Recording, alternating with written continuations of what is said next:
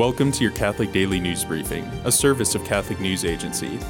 Listen on your smart speaker or wherever you get podcasts.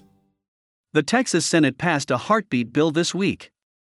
The bill would ban abortions after the detection of a fetal heartbeat, which can happen as early as 6 weeks into pregnancy.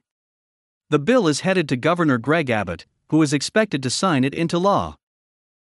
A Catholic university in India has opened several care centers in Kolkata to treat COVID-19 patients. The facilities will have beds, oxygen, nebulizers, and trained medical staff. Cases of COVID-19 have surged in recent weeks in Kolkata, which is one of India's most densely populated cities. Which is more valuable? Children? Or money? That was the question posed by Pope Francis today, in his message for a conference about Italy's low birth rate. The Pope warned that if families are not the center of the present, there will be no future. Italy has one of the lowest birth rates in Europe. A seminarian for a diocese in New Jersey was killed this week in a hit-and-run accident in Manhattan.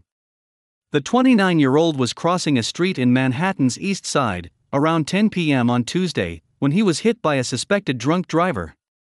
He was a first-year theology student at Immaculate Conception Seminary at Seton Hall University.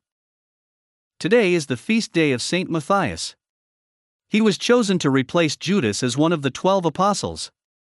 Scripture states Saint Matthias was with Jesus since his baptism, and was a witness to his resurrection. Thanks for joining us. For more, visit CatholicNewsAgency.com.